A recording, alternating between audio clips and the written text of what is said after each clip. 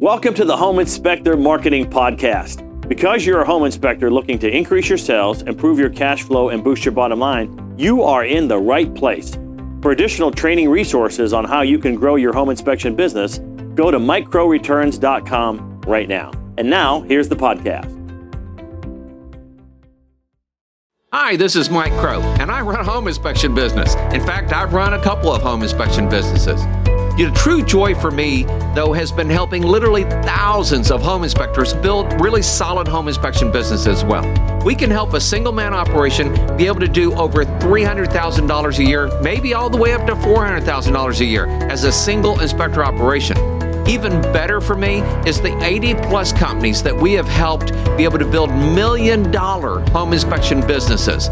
I would like to help you be able to do the same thing.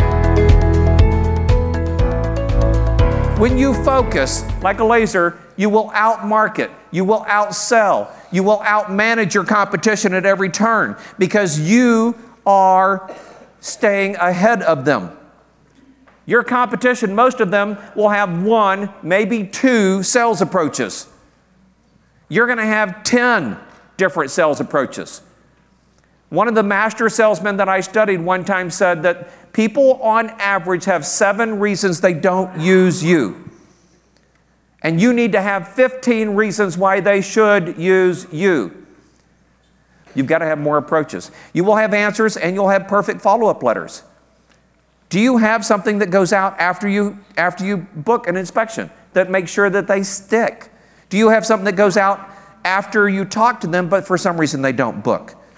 Our top people do, and they're all there for you to be able to put into place. You're going to have a team that understands all of this and more, and then your business can literally operate without you.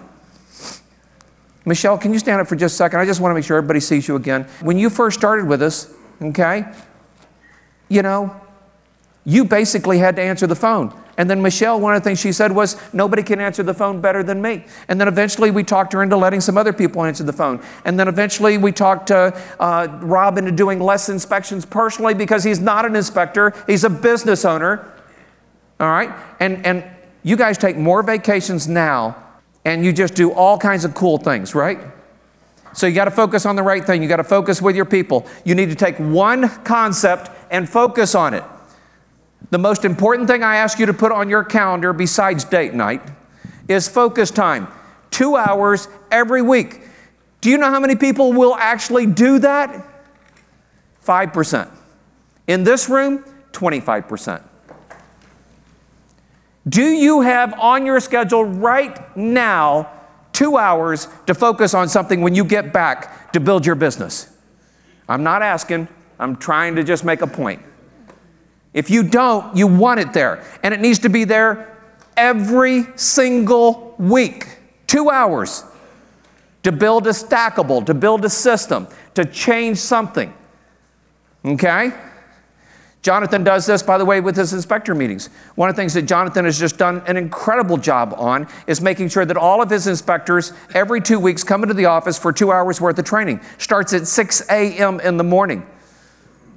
One guy drives an hour and a half to get to the meeting. And he never complains after leaving. He goes, man, I'm just so glad I show up here. I always learn something. It's amazing. By the way, we record those meetings.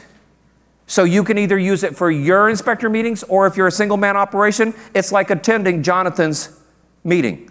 Hank's shaking his head up, yes, and you bet. It's a cool thing, isn't it? All right? Jonathan does a wolf pack huddle and a wolf wrap up every single day. Every single day.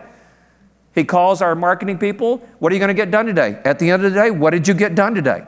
Okay? You have to focus on time on your schedule, and now you need to help other people focus as well. You have to help other people in your business that you're growing focus as well. Do you have a meeting with your inspectors every 2 weeks? I know it sounds simple, but most of you don't do it. Okay? You succeed with implementation. That's the real key to success. You're going to learn this week how to make that happen. We're going to show you how you get stuff implemented. Okay? You want to play bigger? The biggest secret of success? The biggest secret to success is to help other people. It's so simple. And then thrive by helping and giving your experience to others. So the question is, what level are you going to play at? This is the 95%. See the crowd down there? I'm going to tell you another secret. I've been playing with this. Wow, I like these shoes. All right. I've been playing with this some, and I want to show you a secret. I've updated this. As my brain continues to improve on information, I found out something very interesting. And some of you have seen me do this already. There's the 1%. By the way, the 1% are not always rich. Sometimes they're rich in how they help people or their legacy they left behind. Mother Teresa was not rich. Okay? Gandhi was not rich. Now I want you to know something. They controlled riches by the time they were done, which is interesting. Then you've got the 4% here, and then you got the 95% here. This is what I call the cliff. This is where the 95% will push you to. And as you're falling off, they will say, "Oh, I'm so sorry." Splat. Man, that's a shame. You had a flat tire, so you ran late. You ordered something, but it didn't come in because you didn't order it soon enough. We have backups on top of backups here at the show. And I will tell you that moving into the building this year was a little rough because of it threw us behind. And yet, somehow miraculously, we got it all done. All right? 95%.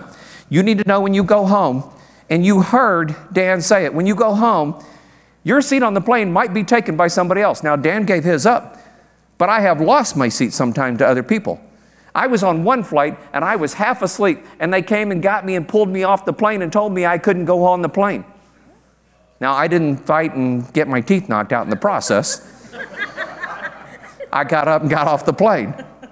And then I told them, "That's okay. Tomorrow I speak to 300 people. I'll be glad to tell them how you handled this." I was on the first flight out in the morning, okay? And I got there in time. But 95% of people that you're surrounded with will tell you it's okay to fail. They will hug you. They will cry with you. They will shake your hand. They will tell you it's okay to fail. And I want you to know something. They're right. It's okay to fail. It's not okay to stay there. That's what they don't get. What do you mean you're getting back up and trying again? What, you failed at that already once. You failed at that already twice. You failed at that already 3 or 4 times. How many times are you going to have to do this before you realize this is just a bad idea? Successful people fail more than the 95%. I fail usually at something every single day. And the next day I'm thinking, how can I do that differently so that I get a different result? I don't want to do it the same, right? Very simple. Launch in the deeper. 95% see the obstacles, the 4% see the objective, the 1% see how to help others achieve it, which is why I wanted you to see our coaches.